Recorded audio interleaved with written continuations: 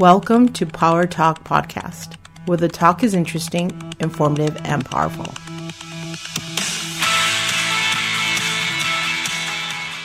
Welcome to the podcast with Reverend Matthew DeLeon. Change it up there for a second there. And Pastor Paul Chicano. How you doing, my pastor? What's up, Matthew? Nothing much. How you doing? Good, buddy. Are you ready for some fantasy football here coming up? I'm ready for some fantasy football. Me too, man. It's been a bit. It's been a bit, man. Last year kind of threw a curveball at everybody, and so everything kind of changed last year. Yeah, from COVID to certain political stands where they're making an NFL, which didn't need to be there. Well, it changed our vacations. It changed our fantasy, what we like to play. Yeah, it changed going out and enjoying time with the family. Yeah, and now it seems COVID seems to be not totally in the distant past, but it's still some lingering effects with the vaccination. The government's trying to make its take and so forth like that. But for the most part, it's 2021, and we're not seeing any shutdowns or anything like that. No, not yet. I know, and hopefully at all, because that honestly, Pastor, it really put a dent in our economy, man. It put a dent in the economy, but when you're pushing the agenda of socialism, you don't care about putting the dent. What you want to do is be able to control the people. And so ultimately that's what the Antichrist wants to do anyway. And again, I'm not saying our president's the Antichrist. I don't mean it like that. Yeah. I'm just simply saying is that governments have to kind of fall in line with that in order for all that to start happening if we're wrapping up in the end days. Yeah, and you talked about socialism really quick. What exactly is socialism in your words, would you say? Let me try to clarify. Basically, socialism is that you give people out free things. You give them out a bunch of free things. Okay. And what it does is it makes them feel as if they have some sort of freedom because they have access to programs and they have access to things that they didn't have. But the problem is you also take their desire out to work for it themselves. And so what happens is when the government has the ability to provide for you and you don't have the desire to work, what happens is they actually have control of you. Right. And what it'll do is the Antichrist will use socialistic type programs to control people. This is why when the mark comes, you're not going to be able to buy or sell without that mark. Why? Because you're going to be so dependent on the government and that order that the Antichrist will develop in order for you to be able to purchase and things, that you're going to be so reliant on it that you'll take the mark in order to survive. And it'd be easy at that point to take the mark because people are so dependent on that program or that that program, so to speak. Socialism makes you feel like you're independent when in reality it's a hidden thing that causes you to be dependent. And another term too is lazy, man. It's just a lot of people don't want to work. It does. It forces people to be lazy. And again, if I'm providing food for you and then I take it away from you and you're too lazy to work, well, what are you going to do? Right. You'll go do whatever it takes, not necessarily work, but to get back in good standing with that entity that was giving it to you. I see. So basically, the only way to stay in good standing is to take the mark. So that way you have food on the table for you and your family or whatever. And that's where we're kind of coming to. And I say that almost like too nice, and I say that, but that's what we're coming to. Yeah, we are coming to that. When you start seeing your government start push socialistic type programs, it's because the Antichrist has a lot of his hand in it. In the undertakings behind the scenes and things that we don't know nothing about. We can only guess. What it's doing is it's creating this idea that socialism really works. Well, guess who believes that it works? It's the millennials and Gen Zers that believe that it works. It's not the older people. The older people are pushing it, but it's the younger people believing it. Wow. I mean, because again, they don't want to work. I mean, they just don't want to work. The ease, the easiness of it all. Yeah, it makes life easy in a way, but what they find is that socialism eventually turns into communism, where now you're under their thumb, and because you're so deep into it, there's no resources for you to go to, so you have to stay connected to this one world leader, these antichrists, or these governments, and that's what happens with communism. It just reminds me of you throw a frog in a pot. It doesn't know it's being boiled. And, that's right. It's that slow process. That's all socialism is. Yeah, that's terrible. It is. And our young people today aren't wise enough and smart enough to see through it. Instead, what they like to do is they like to go to history to try to point out facts. Well, what worked here? Well, there's no socialistic system that's ever worked. Now, there has been some that have had some good to it, because if you look at socialism on the exterior, at the very surface, oh yeah, it looks really, really good. Right. It looks really user-friendly. Right. But it's the undertakings of people having a hand in your life that it gets really, really ugly. Right. That a lot of these young people don't see. They don't understand because they've never had it. So they use places like Switzerland and how they've used socialism. Well, socialism doesn't work. Just because you get free schooling, just because you get free healthcare, doesn't make socialism work. Because they also don't tell you is that 70% of everything that they own is taxed. That means they're very poor. So even though they get these free programs, they're extremely poor, and they struggle to make ends meet because everything that they have is taxed up to 70%. And you see that these young people don't really do their research to find out how tough that is. Right. And yet they still have to work Right. to just survive, and many of them aren't. And you see just a lack of fathering, because you said young people, and a lot of these young people have this desire, and you see no real wisdom behind it. You see no real strong voice of counsel behind them. You just see their own passion, their own zeal, with no real knowledge or real understanding at the forefront of it all. Yeah, without a father, you don't have anybody to discipline truth into them. Truth is disciplined. Truth doesn't just come. Truth doesn't come by hearing. Faith does. Truth comes through discipline. And in other words, you have to learn truths. You have to receive truths. Wisdom, you don't.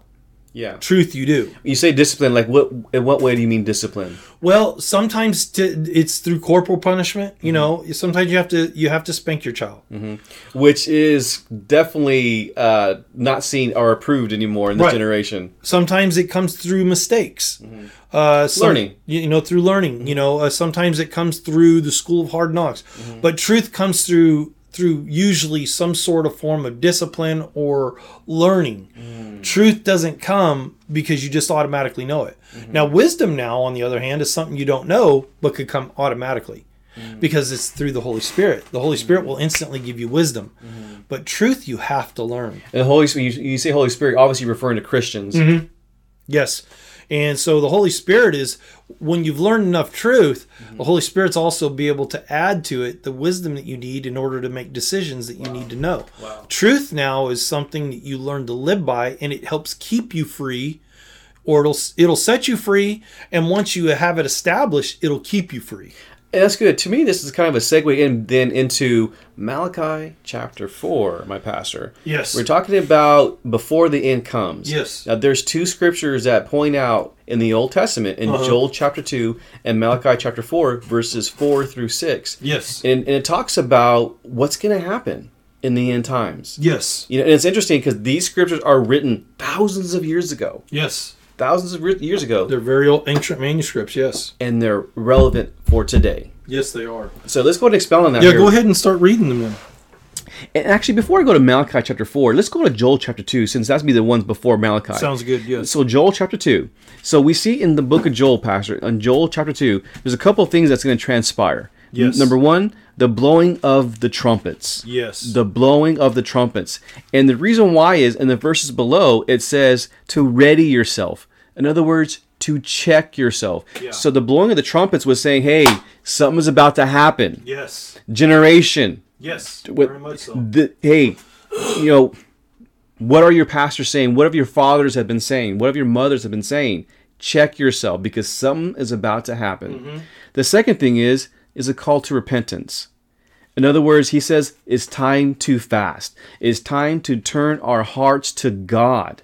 In other words, it's time to gather at the church. Yes. And mind you, this is all in chapter 2, Pastor. Yes.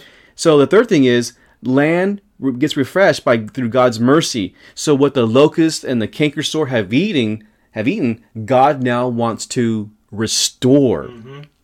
Okay, so we see that. And lastly, which my point is God's Spirit being poured out. It's funny, you used the word gushed out in our last podcast. Yeah. But that's what that word poured means, Pastor. It means to spill over or to gush out. Right. And so that's where I want us to, mainly you, because you're, Yeah. is to help me understand before the end happens, these scriptures are going to transpire. Yeah. Well, we see that when you're reading in the previous verses of Joel, when you're talking about, like in verse, starting in 23 down through 26. Yeah.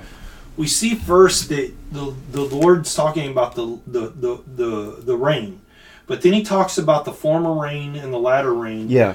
And that basically he will restore the former and the latter. In other words, the former and the latter will come. Right. Okay, so my personal belief is this, and I could be completely wrong, but one of the things that I've found in Scripture is that things come in cycles. Okay?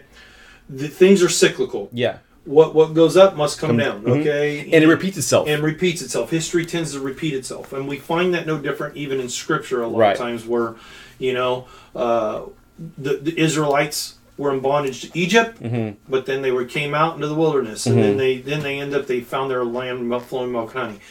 Okay, that's no different than us. Right. We're in bondage to Satan.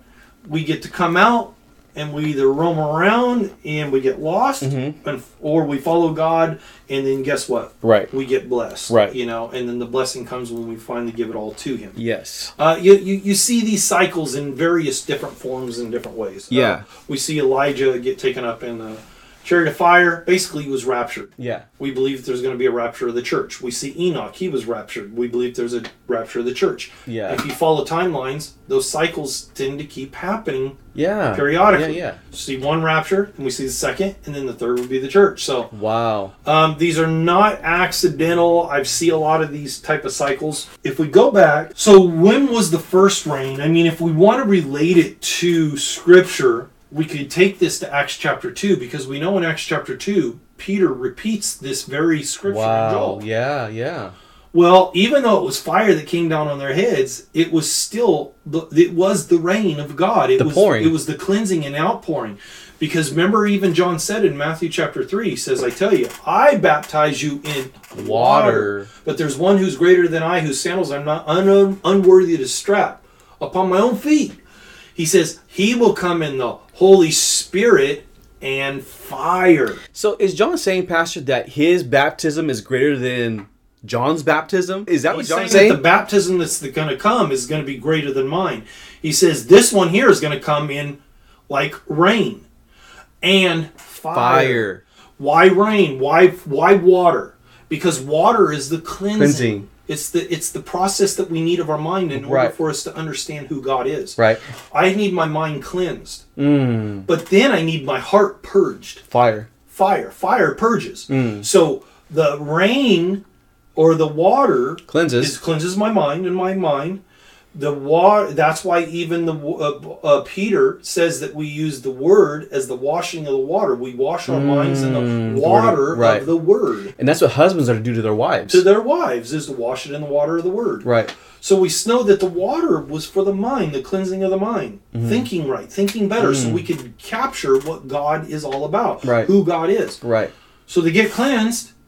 Then what happens? That's why it says they got baptized. Yeah. The baptism is a symbol of water. Yeah, and John baptized it. He used that water. He used water. And poured it over their head. But that was just the symbol of what Christ would do. It's just a symbol. Right. Now they get baptized in the Holy Spirit, which is symbolic of water. But then the fire also comes, and they get purged. They get cleansed. And they get completely purged of sin. And that's symbolic of the Holy Spirit. Holy Spirit, the work of the Holy Spirit in them. So they get baptized basically symbolically of water, the mind. Then they get purged of sin, which means that they are now clean and they're saved. So now they have the complete working of the Holy Spirit. And now we see that complete filling. Wow. But then they got filled with the Holy Spirit. So you see first repentance. Yes. Because that's what John symbolized. Because that was his message, by the way. That's Repent, for the kingdom of God's at hand. That's all he preached. And that's represented by water, or the work of the Holy Spirit upon the mind. Yeah. And then according to Joel chapter 2 and Acts chapter 2, what we're talking about here, restoring. Yes. So this is why when it talks about, and it says, for he has given you, verse 23 of Joel, he says, giving you the former rain faithfully, and he will cause the rain to come down for you. Okay, what's the former rain? This is Acts chapter 2. This is Acts chapter 2 right there.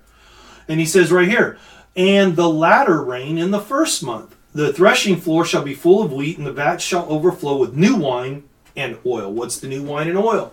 It's the work of the Holy Spirit. So we're talking about new wine, which is the filling. That's when they got filled with the Holy Spirit now. So the former rain, which is they got baptized in the Holy Spirit. Yeah. Then the Holy Spirit came upon them, purged them. That's the fire, and then they got filled with the new wine. I wonder what they symbolize, Pastor. The new wine and new oil. What's the wine symbolize? The wine is the symbol of the being filled with the Holy Spirit. Okay. And we see that with the evidence of speaking tongues. And people say it's the baptism of the Holy Spirit. It's actually the filling of the Holy Spirit. They got baptized in the Holy Spirit, which was their cleansing. The filling of the Holy Spirit is when they received the speaking in tongues. They got filled. So the filling, it's the new wine. Yeah. And so that's why it says, be not drunk on wine, but be drunk in the Spirit. They got filled with the Spirit. That's why they even equated it.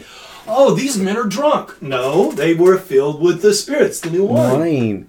Interesting. Is that good? This is why our last podcast you talked about not drinking, because we will dilute the Spirit of the Holy Spirit in our life. The new wine. You need the new wine, not the old wine. Right. The new wine and the new oil. The new oil. And so the oil represents just basically the covering of the anointing. It always represents the anointing. Oil has. That means you're covered. You're covered, because when they would pour the oil in the old times, they would pour it from your head, let it drip down to your feet. Psalms 133. That's the anointing on your life. Yes. The anointing's not in your life. The anointing's on your life. Like Isaiah chapter 11 says, the Spirit of the Lord is upon me. Not within me, but upon me. There you go. And that anointing, sometimes the anointing's misunderstood. The anointing is for protection. That's why it says it's the anointing that breaks every yoke and every bondage. Well, where was the yoke? It was on the outside. Yeah, it was on your shoulders. When you were in bondage and chained up, the chains are on the outside. That anointing is a protection too. I mean, it's so awesome because there's so much symbolism. Yes. In the Scripture that we can easily overlook it, get misunderstood, or get so confused. But when you get a hold of a scholar or someone who really understands these things, a scholar. Well, a scholar of the word, as I mean by that. Yeah, I know. I'm messing with you because a lot of scholars don't really get it. Yeah, but the scholar of the word, and the person I thought about was like a Perry Stone. No, I totally agree like yourself. Yes. But men who understand the symbolism of these, because they're in the Word themselves. They're in the Word. They understand. That's exactly right. And so the anointing covers us. The baptism is what cleanses us. Mm-hmm. The fire is what purges us. And then you get filled with the oil. That's where the Holy Spirit begins to become evident through the speaking of tongues. And then when all of a sudden the power of God begins to move through you. Powerful. And to me, Pastor, as you're reading this in verses 23 and 24, there's so much more meaning now to verses, verse 28 through 29. Yeah. I mean, because you can easily just read it and then get to 28, 29, and here comes the power of God. Right. But there's so much more meat of these verses. There's so much more. And this is why when it talks about the former and the latter rain, well, what's the latter rain then? Well, the latter rain hasn't revealed itself yet.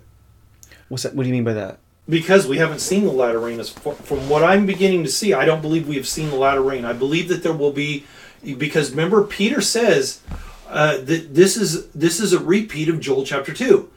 He says, watch what Peter said in Acts chapter 2. He's repeating. I mean, it's right there in Joel, but we want to repeat what Peter says so people understand. Okay. He says, Peter standing up with the 11 raised his voice and said to them, Men of Judea, all who dwell in Jerusalem, know to you and heed my words, for these are not drunk as you suppose. Right. Here they are, filled. Since it is only the third hour of the day, but this is what was spoken of by the prophet Joel. Right. And it shall come to pass in the last days. Well, we know that this isn't the last of the last days. It is the beginning of the last day, but it's not the last of the last days. We know that this is the former rain, but it's not the latter rain. We haven't experienced that latter rain. So what is it? Oh, I see. It's the outpouring. No, they're beginning to experience outpouring, but the fullness of that outpouring won't come until the very end. Which is the latter. Which is the latter. And the reason why I believe this is because if we start reading in Joel, chapter 20, or verse 28. And just for clarification, ladder is Latter, not ladder, like a ladder you climb. No, not ladder, but later as in life. Or there you later go. Down just the for clarification. Yes. So he says in verse 28, and it says, and it shall come to pass afterwards. Now see, Peter says, in the last day. Whoa. Okay, so Peter's believing that this is his last day. He believes that everything that Jesus has been teaching, this is it. And it's not. And they all believe that, by the way.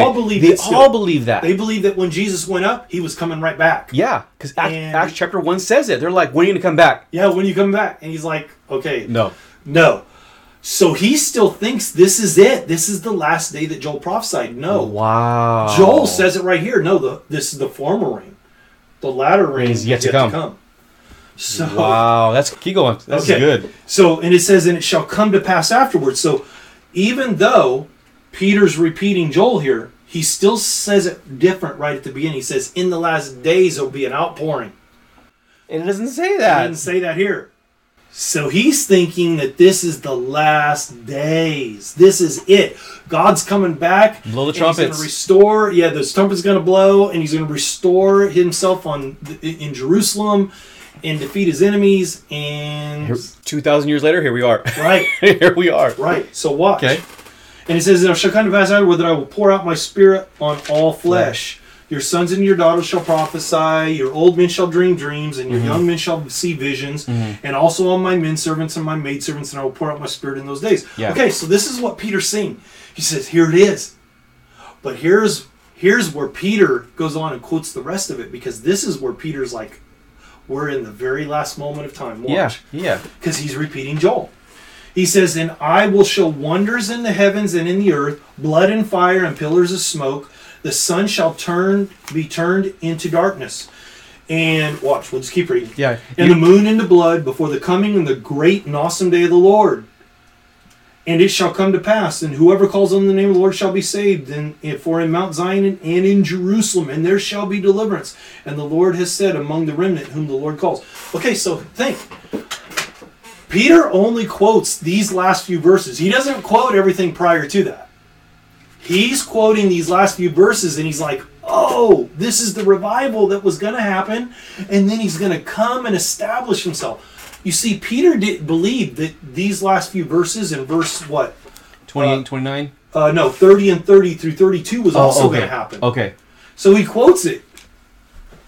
No, only 28 and 29 were going to happen. It's the beginning of the pouring. Yeah, it's the beginning of the outpouring.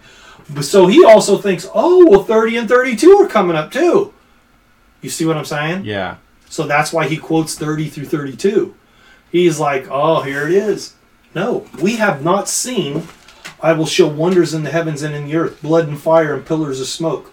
The sun shall be turned into darkness and the moon into... We haven't seen that yet. Right. We have not seen that. Right. So my point is neither did Peter. And he thought that was coming right now. Wow. Peter's repeating that portion of the prophecy because he's thinking, okay, here's the revival, and then boom, this is going to happen. This is tribulation. Wow. This is going to happen in tribulation. That's what I was getting ready to ask you. So when is the rapture? So the rapture has already taken place. So the rapture is going to have to take place between this verse and this verse. So between 29 and 30, the rapture has taken place. Yes. This is why I say Peter's thinking this is when the restoration is going to happen, and it's not. Now, it's so interesting about prophecy.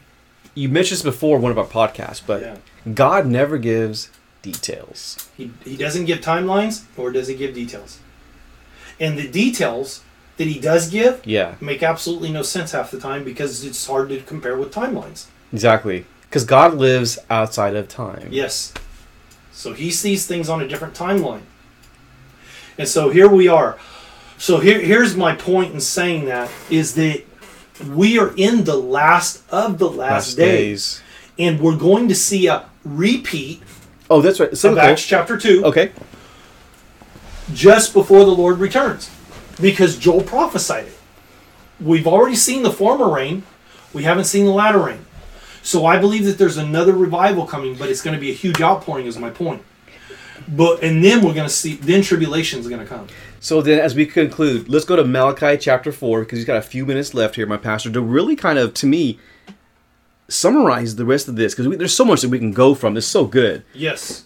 In kind of conclusion here, my pastor, we're going to go to Malachi chapter 4 to really kind of tie things here together regarding Joel chapter 2 and the latter, which you've been talking about, the latter outpouring of the Spirit here. Yes. According to Acts chapter 2, where it sounds like Peter read too long into the scripture, really saying that, hey, this is the end time, guys. The Spirit's being poured out.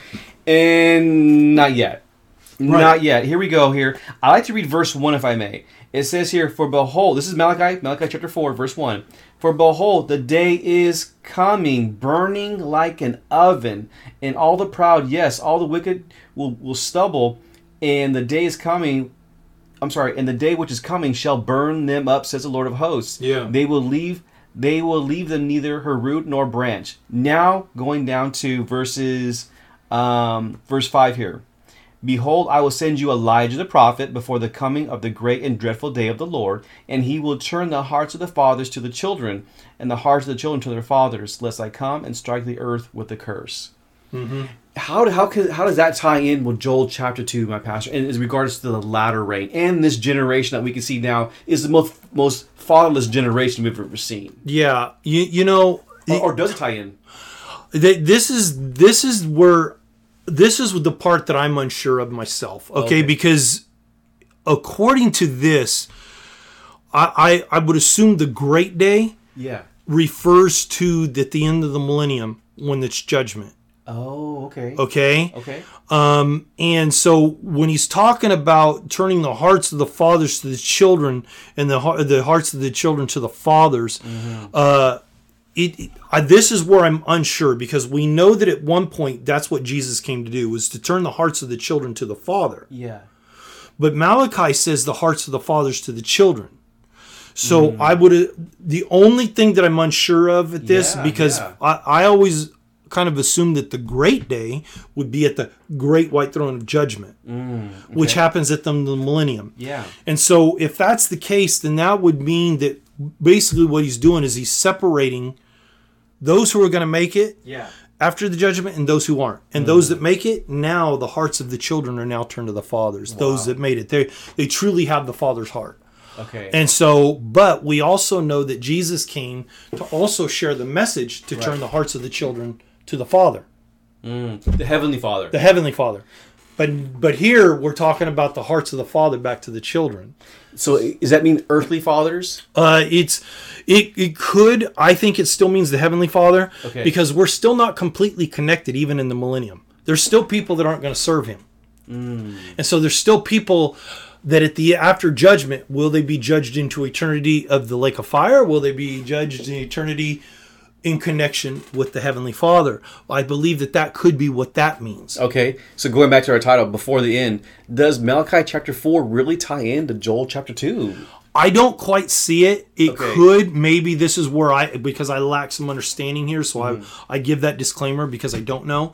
But I'm not sure that I see it personally. Okay. Because this looks to me like it's the judgment at the very end from what it looks like. Wow. So it's interesting because these two verses have always been synonymously tied together. They have. And when it talks about the great day of the Lord and the burning of stubble, I'm thinking that it has to do with the very end, which is the lake of fire at the judgment. Where he's going to literally separate. Because he says right here, behold, the day is coming, burning like an oven, and all the proud, all those that are prideful, yes all who do wickedly will be stubble. And the day which is coming shall burn them up. So I think this is the lake of fire, an allusion to it. And I'm glad I'm asking, because there's a lot of us who read the Bible and we like to know these things, my pastor. Yes. We don't want to tie a scripture with another scripture and it not be the case at all. You know what I mean? Yes. And so I'm glad that I was able to bring this up with you again before the end begins, before the end starts. It's like, we know the rapture is going to take place, we know some of the precursors that were going to happen before the rapture. Joel chapter 2 is one of those things. Yes. The former and the latter. You talk about revival. Yes. But the misconception could be that other scriptures could tie into that. Yes. And I want to make sure very much so on that. And this is why I believe that we're going to see a restoration that Joel talks about. Because Joel talks about he's going to restore the former and latter rain. Yes. He's going to restore what the locusts have devoured. Yes. Well, we all wonder, a lot of people assume, well, that's salvation. No, it's not. He's not actually talking about salvation. He's talking about something that's going to happen in the last days. Or when that outpouring comes. That it shall come to pass. So, I believe that it's an accumulation of years, decades, millennials. An accumulation of what started in Acts chapter 2 and will end prior to his return or when the Lord comes back in the rapture. I believe that it's an accumulation. And so what will happen is that these things will all come to a head where even Matthew 24:40 says that 2 men will be in a field and one will be taken and one will be left. 2 will be sleeping in a bed, one will be taken, one will be left. Why is it 50-50? Because I believe that what we've seen in Acts chapter 2 as the beginning of that outpouring will be at its fullness just before he returns. Before the rapture. Before the rapture. And I believe that that's a picture of that rapture. Also, too, the other picture, the parable of the 10 virgins with oil. That's five, right. 5 had plenty of oil and 5 didn't. 5 didn't. And look what happened to them. So we see Scripture is pretty devout about saying that there's going to be something significant and powerful just before I return. And a lot of people say, well, I don't believe there's a revival in that last day. Well, actually there is, because it started in Acts chapter 2. Yeah. It's never really ended. What we aren't seeing is the fullness of it. Right. That's all. And man is responsible. Is man responsible for that? Yeah, man's responsible for not carrying it to its fullness, but I believe that there's going to be some turning around. And it could be because there's going to be some hardships that we're going to endure. Kind of going off of that, this is why earlier I'd said what I said just jokingly, but I do, about the vaccines and stuff. Oh, yeah. That things are kind of getting back to some normalcy, but I have seen this. I believe that there's some things that are coming on planet Earth that could be devastating, and I don't know if it's going to be more. If you look at this COVID thing hasn't really ended. They're talking about now closing down churches. Now think about it. You're thinking about closing down churches or using churches as the place where they give out the vaccinations, is what they're saying. So, I don't know that. And churches that won't do it, they're going to close down. And so here's what's interesting. So how come then we've already lifted the mask mandate already then? Right.